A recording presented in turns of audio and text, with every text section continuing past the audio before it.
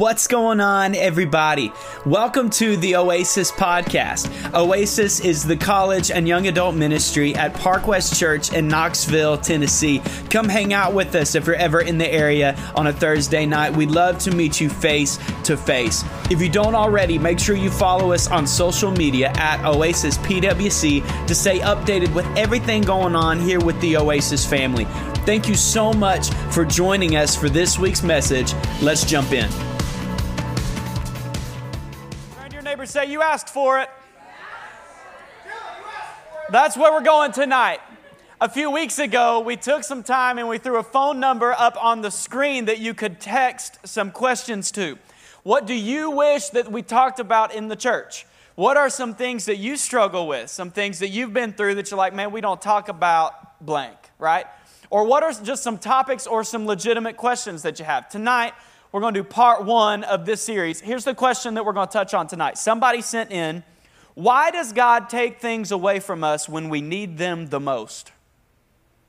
I want to expand that and include, why do bad things happen to good people? Turn to your neighbor and say, you asked for it. Oh, I'm so excited about this. If you have your Bible, we're going to go to Matthew chapter 8. Matthew chapter 8. Turn to your neighbor, say Matthew. Turn to your other neighbor, say chapter 8. If you haven't caught on yet, I'm a talkative guy, and I like to encourage you to also be talkative. So I hope you like who you sat next to. All right, Matthew 8, we're going to start in verse 23. It says, then he, who is Jesus, then he got into the boat, and his disciples followed. Suddenly a furious storm, everybody say storm. A furious storm came up on the lake, so that the waves swept over the boat. But Jesus was sleeping. The disciples went and woke him, saying, Lord, save us, we are going to drown. He replied, you of little faith, why are you so afraid? Then he got up and rebuked the wind and the waves, and it was completely calm. Tonight, I want to title part one of our sermon series, Sailboat. Turn to your neighbor and say, sailboat. No, like me, like the southern accent. Say sailboat. Let's pray together. God, thank you for these people in the room. Thank you for an awesome opportunity to be together tonight. God, I thank you for your presence that has been so tangible already. I thank you that you have a word for tonight, so I ask that you will speak through me. I ask that you will give hearts and minds to hear exactly what you want us to hear, that the word would do the work tonight, that we would leave here different than we came in and with 5 extra friends. In Jesus' name, and everybody said, Amen. All right, freshman year philosophy class. How many of you have taken a philosophy class? Okay, you're going to understand. Those of you that haven't, maybe pray about it. Might be bad, might be good, might be bad. It's an interesting experience. The idea of philosophy is literally like, well, let's question everything. That's basically the idea of philosophy, which, let me be honest with you, that's really healthy. Because a lot of people in the Christian world grew up in church and have no idea what they believe. Right? And then you turn like 19, 20, 21, and all your friends have all these combative things to say. And you're like, I don't know. Right? Like it can hit so heavy because you haven't learned. So there's an aspect of theology, philosophy that is really healthy, right? To actually understand what we believe. Well, my freshman year, your boy was at Pellissippi State Community College. Holla at you, boy. I was there at Pellissippi, and I thought it would be a great idea to take a philosophy class. It's in one of those like portable buildings out on the backside, and I knew it was going to be interesting from the first week. We walked in on the first week, and this guy started making jokes about Christianity, and I was like, oh, no.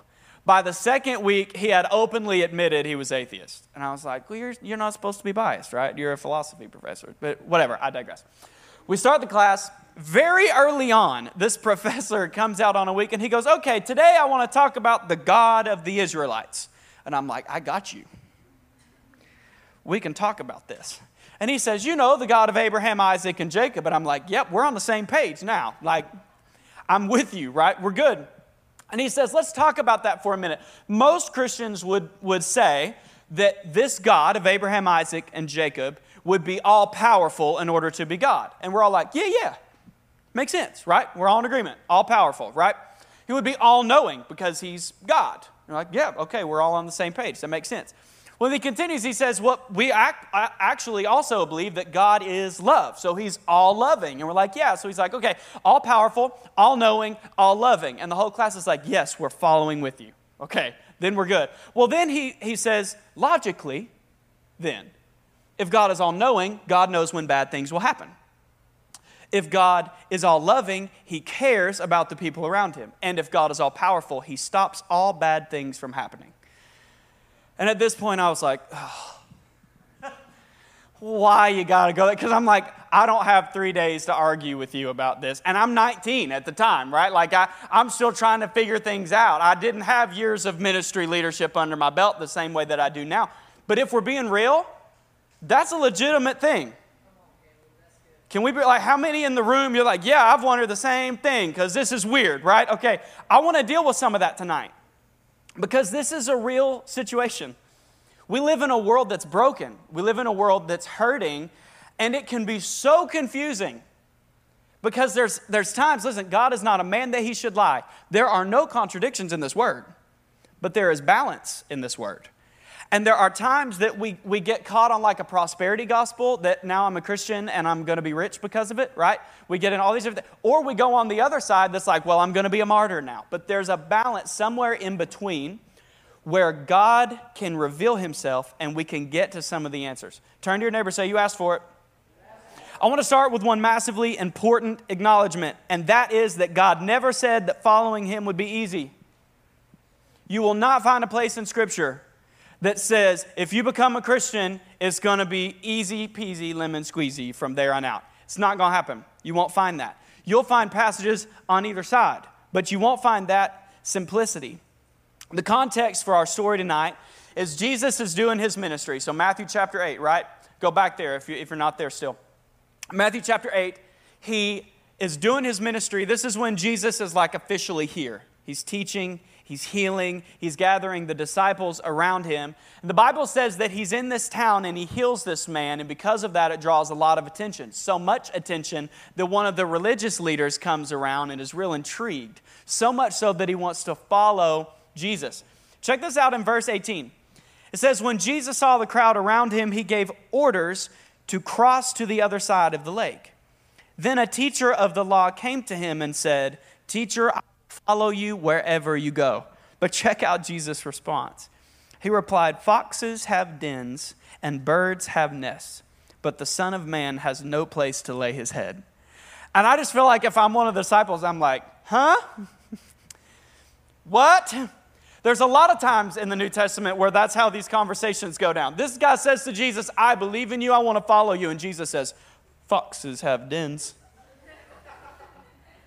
And I'd have been like, "Yeah, they do." Facts. You right? You know. And the disciples are looking at each other like, that man tells the truth. That's real, right? But what Jesus has said to him is, hey, wait a minute, listen. You got to know in advance, I do things differently. So he says, "I'm sold out, I'm coming with you." And Jesus goes, "That's fine, but I don't have a home. Because now I travel all the time. I do ministry all the time. What's important to me is different than what you might think is important to me." And then the disciples see it firsthand because it's the next verse that we read at the beginning, where Jesus says, "Hey, take me out onto the lake," and they go across. And what happens? They go straight into a storm. He said, "Hey, if you're going to follow me, this may not look the way you expect it to. Because foxes have dens, but the Son of Man doesn't have a home." He does whatever the Father would have him do, and he runs with it. So if you're going to follow me, you better be aware ahead of time it's not always simple. Turn to your neighbor and say, "It ain't simple." So then what happens? The disciples get in the boat, they roll out onto the lake, and a massive storm hits. For my note takers in the room, note number one, it will storm. Storms will come. You realize Jesus himself is with them on the boat. He led them onto the lake, and then the storm hits. It will storm. Now, here's the complicated part. Sometimes God intervenes and sometimes he doesn't. That's where everybody on the planet is just left to be human and to not fully understand God's ways. How many of you are like, did Pastor just say he doesn't know? Mm-hmm. Yeah. Can I be really honest? It is wild to watch because I get to serve in just the most incredible church and I get to be a part of people's lives. And I have been in the hospital room with people that have been told they're about to die, and we pray together, and then they don't. And it's like, oh my gosh, God intervened in the middle of a storm, right? And this just changed. Equally, I've been in the hospital room when somebody's father just passed away and gone, okay, the storm came and went. What just happened? There are times when God intentionally intervenes, and there are some times when he doesn't. But hear me clearly, that is not the same thing as God causing something bad to happen. There are times that God will intervene and prevent something, and there's times that he doesn't, but that doesn't mean that he caused it to happen. If you were to take a theology class, they're going to talk about something called the Adamic sin. And what that is it's the OG sin. It's where Adam and Eve sin and eat the fruit from the forbidden tree. So all the way back in Genesis, God creates this wonderful earth, and he creates Adam, and he says it's not good for man to be alone, so he creates Eve, and it's the two of them and all the animals, and they're just living the dream. It's out in the sunshine, and they're tan, and it's wonderful, right? And they get to name all the animals, and they're building their farm, and everything is great, and they have one rule: don't eat the fruit from that over there, right? That's the tree of the knowledge of good and evil. Don't eat from that. That's the only rule. Here's why that's important. At that point in history, there was no other issue. And when I say no other issue, I mean they didn't have a cold. There was no cancer. There was no lying. There were no hurricanes, tornadoes. There was no other issue. The way that God had created this was, hey, in order for us to really do covenant together, free will has to be a thing. But I don't want you to be created into this world to have to deal with full knowledge of all the sin and evil and junk that's out there. So just don't eat from that tree. Well, and then they eat from the tree. Spoiler alert, in case you didn't know. They ate from the tree. That is known as the Adamic sin. What that caused is a broken system. And from that point on, sin entered the world. They became aware that they were naked. They became aware of the sin that they had just committed, and from that point on, natural disasters happened. People died at a way younger age. Lying, cheating, affairs, gambling, drunkardness, all of this happened out of nowhere. Why? Because of the original sin. The reason that that's important is there are a lot of times that we get frustrated with God for something that somebody else did. Or somebody's born into a really awful situation and they're frustrated with God. When he may have not had anything to do with it. Because again, he doesn't always prevent things from happening. And we're born into this craziness. So let me speak on another topic for a minute. Our culture right now is really intentional with I was born this way, right? I didn't choose this. I didn't whatever. I was born to feel this way. I was born with this tendency. And you may have not heard pastors say this much before, but I don't really struggle with that terminology because nobody had to teach me to be tempted to look at porn. That's a fleshly tendency because I was born into brokenness. You're born into a sinful world. That's the reason Jesus says in order to follow me, you've got to be born again. That's the whole point. We're born into a place. There are places in Scripture where there's another place in the Gospels where there's this man that's born blind. And the disciples asked Jesus, who sinned? Did he sin or did his parents sin that he's sick like this? And Jesus said, neither. He was born into this so that my glory could be shown. We live in a broken world where sometimes stuff just happens. Sometimes things just don't go the way we want them to. Sometimes people make really bad decisions and it messes everything up for a while. Sin can break things. I had a meeting today and I was talking with somebody about it. Like, man, sin is awful. We read the Bible and there's times that we're like, why does the Bible say that this is sin? It shouldn't be a problem, whatever. No, sin can break people's lives apart. It can destroy marriages. It can destroy homes. It can cause this crazy depression, oppression, anxiety. Sin is the problem. But Jesus. So to finish the gospel story, Jesus shows up and died on a cross for our sin. That's the gospel. So that we would not be a slave to sin anymore, but that we would be a child of God. And we talk about it sometimes, like in the church, those are like churchy terms, right? I'm not a slave to sin anymore, I'm a child of God. But that's because it is the most powerful statement. If you can get a hold of that, it will mess your life up in the best way. When you accept Jesus, legitimate life transformation can happen. Man, why do bad things happen? Because we're born into a broken world. And storms will come because of it. Good things can happen to bad people, and bad things can happen to good people. And then we start getting into this question. So let me start with the initial question, which was, why does God take things when I need it most? Why does God take people when I need them the most? First, I would ask, did God take them?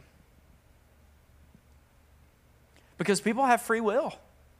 Sometimes they make bad decisions. God didn't cause that to happen. Accidents happen. Disasters happen. And I don't understand why God intervenes in some situations and doesn't in others, but that doesn't mean that it was God's fault that something transitioned and that something changed. Jesus never promised that everything would be easy or that he would prevent every sad thing from happening. But, oh, praise God. There's a but, right? Because I can feel it in the room. Everybody's like, oh, geez. That's right. He didn't say that things would be simple. I'm going to be a martyr, right? No, chill. Okay, well. The Great Commission at the end of the Gospel of Matthew, Jesus tells the disciples, this is after Jesus has died on a cross. He is risen from the grave and he comes back to the disciples.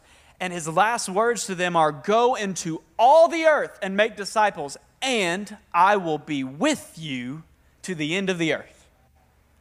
I will be with you to the end of the earth.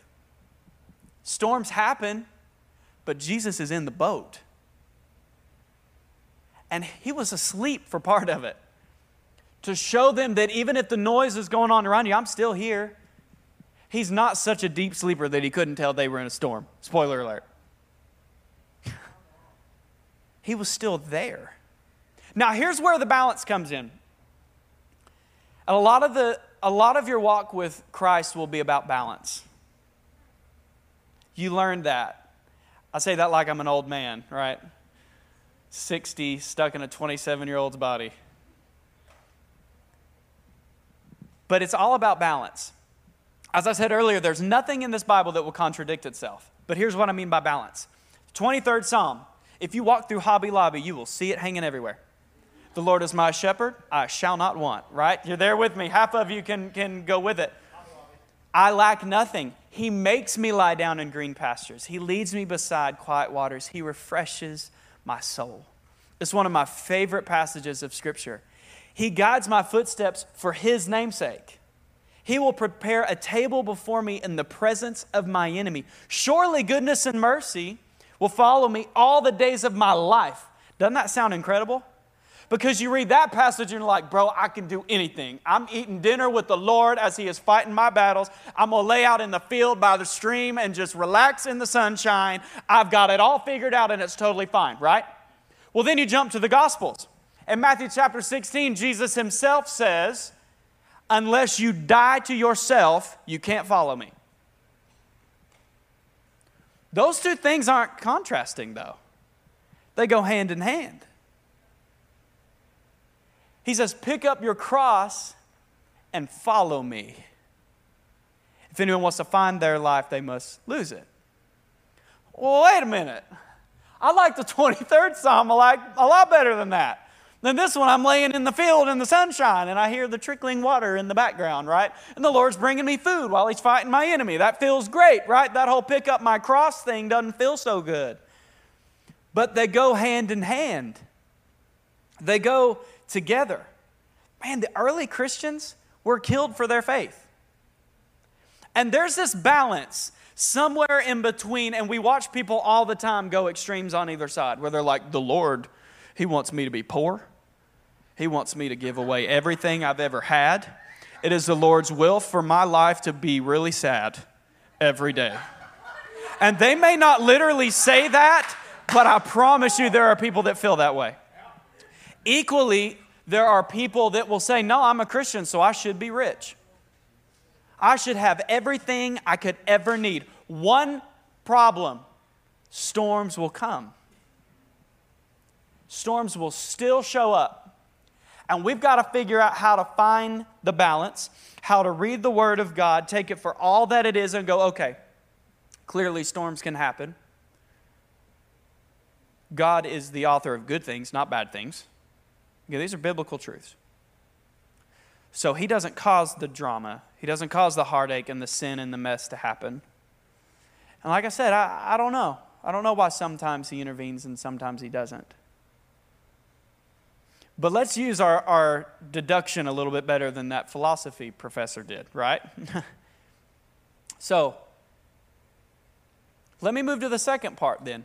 If we've got that first question out of the way, did God take this from me? Did God cause this, right? Okay, well, let's assume for a moment that God did. Let's assume for a moment that there was something, more than likely someone, that was taken, quote unquote, from your life. Either because there was a death, or there was a struggle, or there was some drama, or whatever. You lost a friend, you lost a significant other, you lost a family member because of whatever had been going on. Let's assume for a minute that somehow you had definitive proof that God did it. Okay, deductive reasoning. If we believe what's in this word, then we believe that Jesus is the Lord of all. Amen?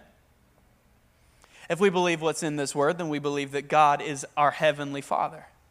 In the book of Galatians, chapter 4, verse 7, he says, so you are no longer a slave to sin, but God's child. And since you are His child, God has made you also an heir. So, Jesus is Lord over all, God is a heavenly Father, and I am His kid.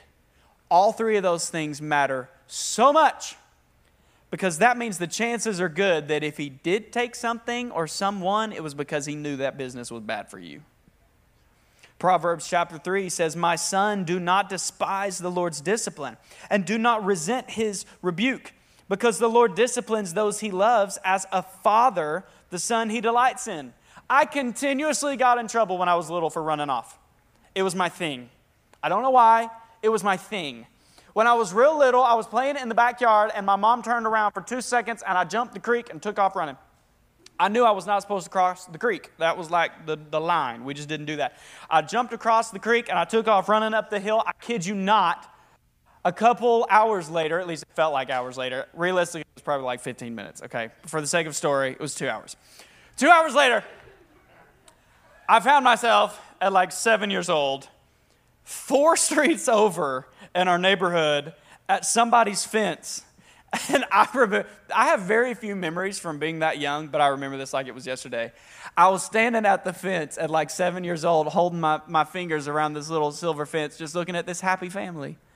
Like, oh, I used to have one of those. Right? Like, I remember when I had a dad. Right? I was like so melodramatic. And this sweet family, this mom walked over and was like, child. She picked me up over the fence, and they're like, whose kid are you? Right? Like, where do you belong? And I was like, over there. And I kid you not, I told them, well, we had this castle in the driveway.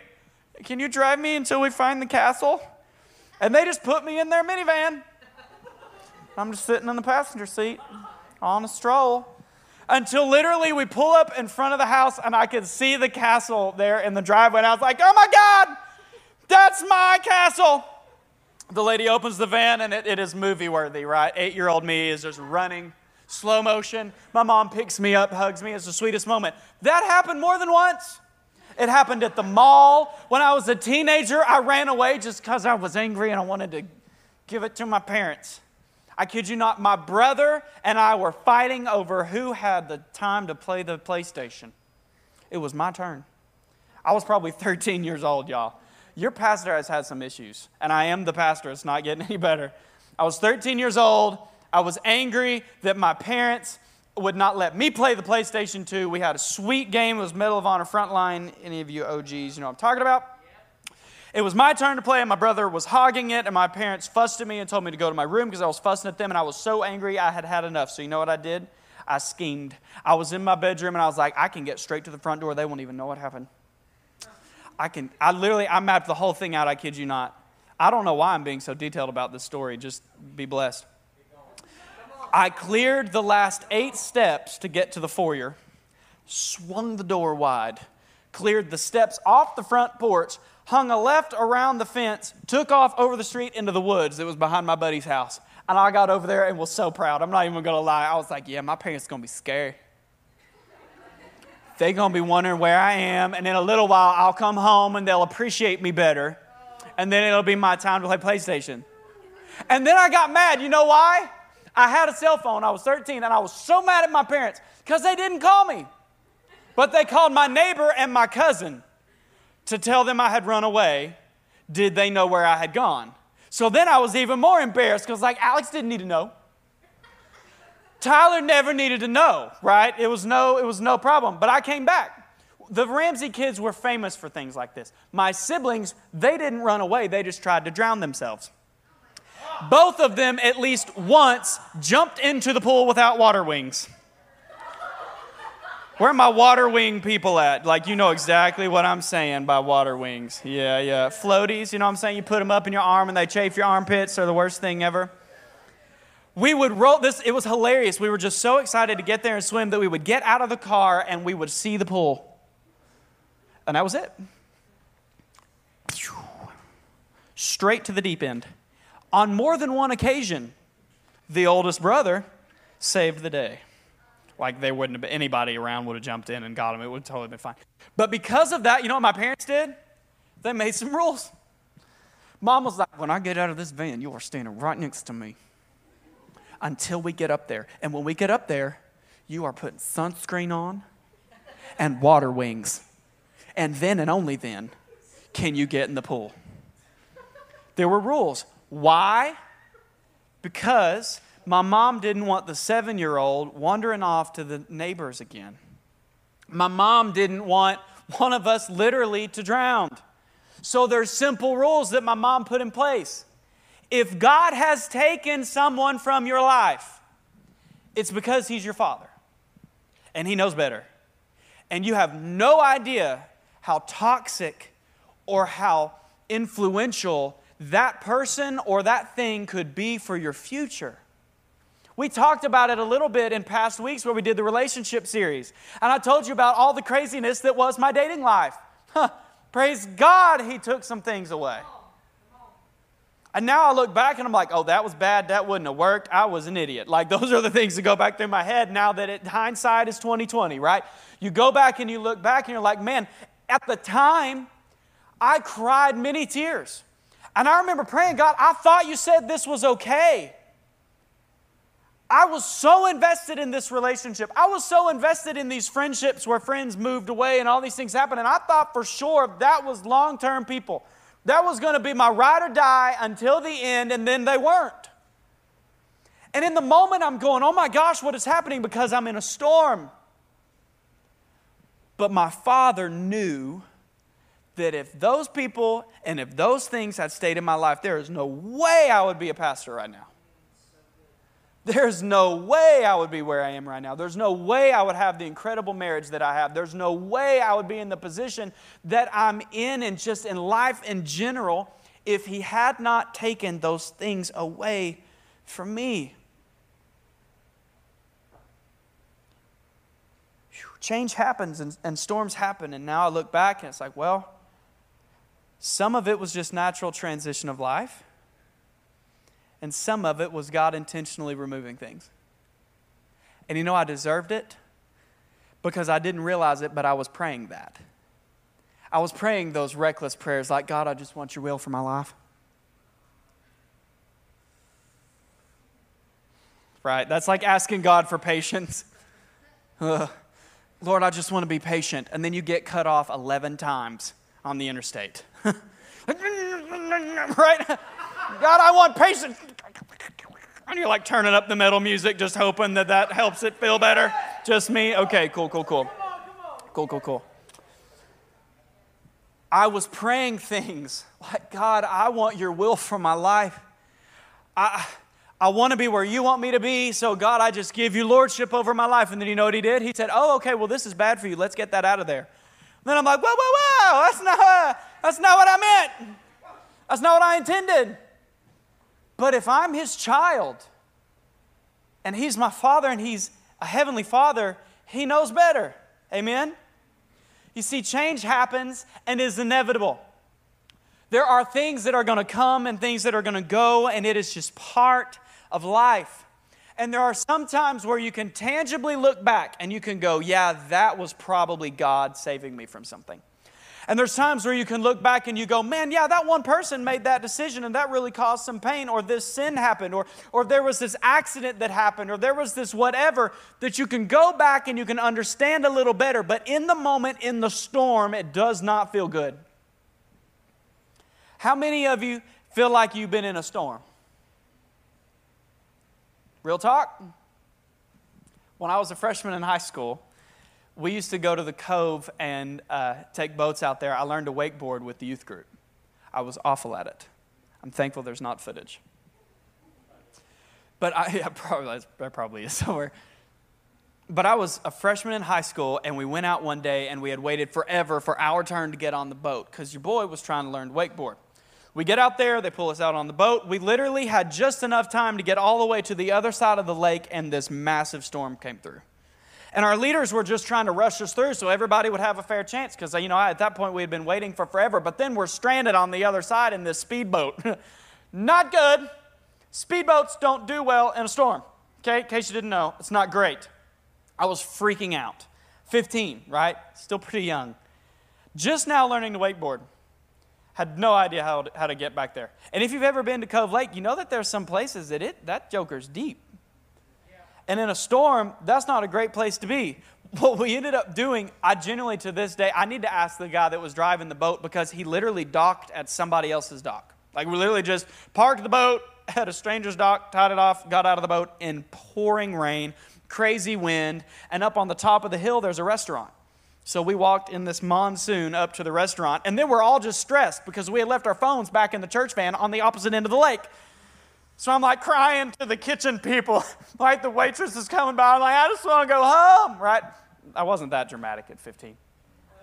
But I wanted to go home, and the storm has hit, and all of this stuff has happened. Y'all judging me.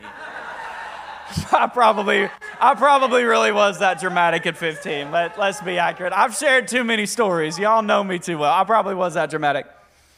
But it is storming so strong outside, and we have absolutely no idea how to get back to where we're going. Have you ever been in a boat in a storm and know a cruise does not count? Yes. Yeah? It's crazy. Like it's a different ball game. If you've ever been just out on the lake where it's crazy busy, you can feel the wake, and you're sitting in this little boat, and even just the wake will make you nauseous because it's moving so much. This boat that Jesus and the disciples are in when this storm hits, it ain't a cruise ship. They're out on a lake. And it would have been a sailboat. They didn't have propellers back then. So they had these oars to get them out into the water, and then they popped the sails out, and they just used that, right? Well, here's the problem. When the wind's blowing crazy in a storm, you have no idea where you're going to end up. Jesus is fast asleep in what had to have been a small cubby down in the bottom level of this boat, and this sailboat is just getting thrown all over the place. There are times in life where that is exactly how it feels. God changes happening all over the place. I feel like a sailboat getting thrown around in the wind and in the storm and in the stuff. People have come out of my life. I feel like God has taken things from me, or I have made mistakes that have taken things from me. People have hurt me. Junk has gone down. Drama has happened. Either way, I'm on a little sailboat out on the lake in a storm. One of my favorite songwriters, Ben Rector, he literally wrote a song called Sailboat. Dude says, I'm out on the waves and I'm hoping and praying, please let this wind blow me home. Night after night, there's an empty horizon. My God, do I feel so alone. Most of the time, I feel like a sailboat. I was listening to that this week and was like, shoo. Sometimes that's exactly how it feels. But you know what the beauty of this is? Jesus wakes up in the boat and says, stop. And it stops. He didn't promise that there wouldn't be storms. But he is so faithful every single time to be in the boat. And when he's in the boat, you can rest assured that he is still your good shepherd, that he provides for every need, that he can get you through whatever's about to happen.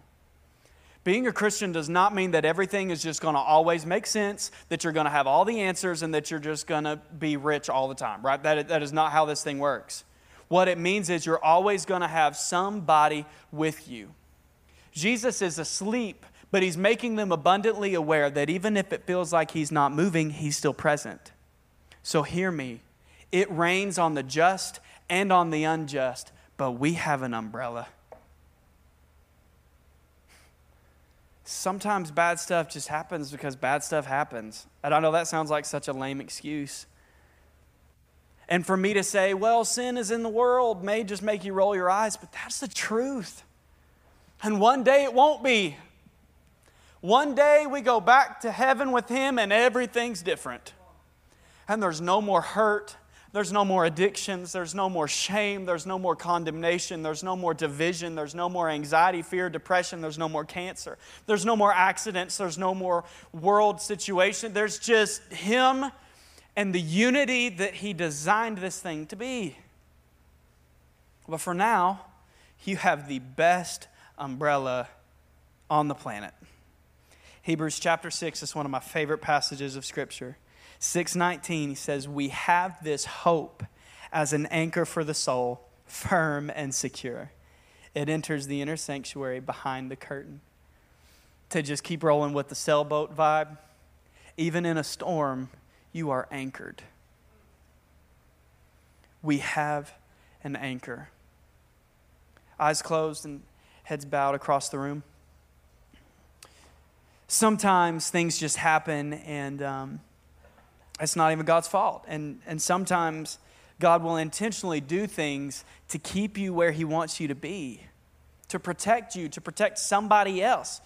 He never promised that bad things wouldn't happen, but he is so faithful to be with you through every step and every moment. My God is faithful to provide every need, and he is good, and he takes care of his kids. That doesn't mean that it won't storm sometimes, but if you don't hear anything else tonight, hear this. Even in the midst of the storm, Jesus is with you. Tonight, as we take a couple minutes and we worship some more, you may have to remind yourself, man, this doesn't feel good. I don't like what things look like right now, but he is the king of my heart. He is Lord over my life, and he will never let me down. So even if the storm is going all around me, Jesus, you are Lord, and you are good. For the one in the room that feels like they are in the middle of a storm, it feels so real. I'm in a small sailboat, Pastor. I feel like I've toppled at this point. I don't know where I'm going. I don't know what this is supposed to look like. You are not too far gone. And he is still with you. For the one that feels like they have made the mistakes that have messed things up too far gone, he is still with you. Just turn to him. Call on Jesus' name. You don't have to literally wake Jesus up. But call on his name. Turn to him. You don't need somebody else around you. This can be between you and him right now. Holy Spirit, heal hearts tonight. Heal the loneliness. Heal the hurt from where people have left. Trauma has happened. Heal the heart tonight that is lonely, that is wounded. God, heal the heart that is caught in addiction and in sin to such a degree that they are free from the bondage and the junk. Holy Spirit, pour out your favor in this house tonight. Your word declares that the Spirit of the Lord hovers the earth, searching for those whose hearts are fully committed to Him to strengthen them. So tonight we turn to you, Lord Jesus, and we say that you are Lord over our lives. And we ask you to calm the storm and to show us how near you are, even in the middle of it. In Jesus' name.